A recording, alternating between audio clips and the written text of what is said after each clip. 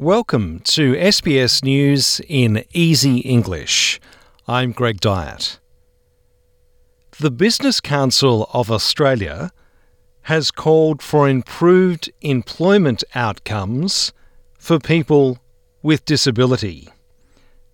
A report by the Council has found 92% of its members want to recruit more people with a disability to their workforce.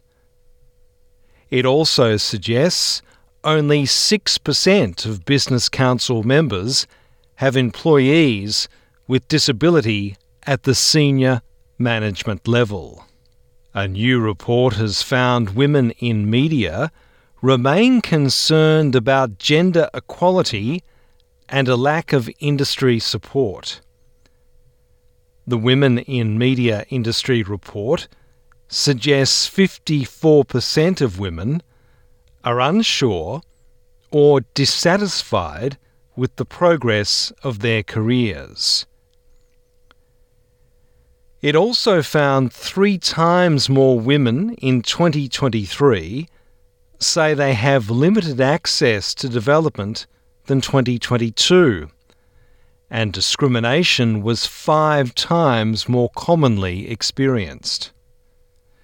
The report recommends the media industry commits to actively addressing gender equality and create pathways to promotion.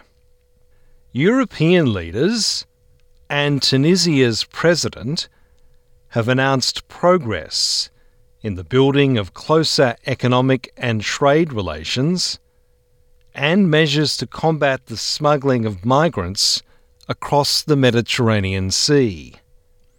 The leaders of Italy, the Netherlands, and the European Commission have made their second visit to Tunisia in just over a month. The European Union will work with Tunisia on an anti-smuggling partnership and will increase coordination in search and rescue operations. European Commission President Ursula von der Leyen says smugglers need to be stopped. We need to crack down on criminal networks of smugglers and traffickers. They are exploiting human despair, and we have to break their reckless business model. New South Wales police are calling for counter-terrorism-like powers to deal with domestic violence offenders. It comes after a 4-day police operation which ended in almost 600 people being charged with serious domestic violence offences. So far this year, 32 women have died in Australia from domestic and family violence. Almost half of all domestic violence orders issued in New South Wales have been breached. If you or someone you know wants to talk about family or domestic violence, call 1800 RESPECT on 1800 737 732. Israel's Prime Minister, Benjamin Netanyahu, has been discharged from hospital. The 73-year-old was admitted on Saturday for dehydration. He stayed overnight under observation and has done a series of heart tests.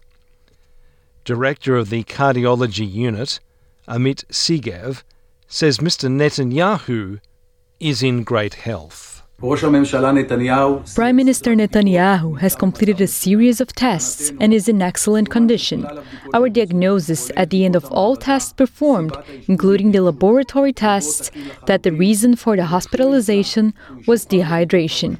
In tennis, Australian Wimbledon great Rod Laver has led tributes to Carlos Alcaraz, who defeated 23-time Grand Slam champion Novak Djokovic to win the men's title and launch a new era. The 20-year-old 16 years Djokovic's junior, recovered from losing the opening 5 games in a nervy start to inflict the champion's first defeat on centre court for a decade.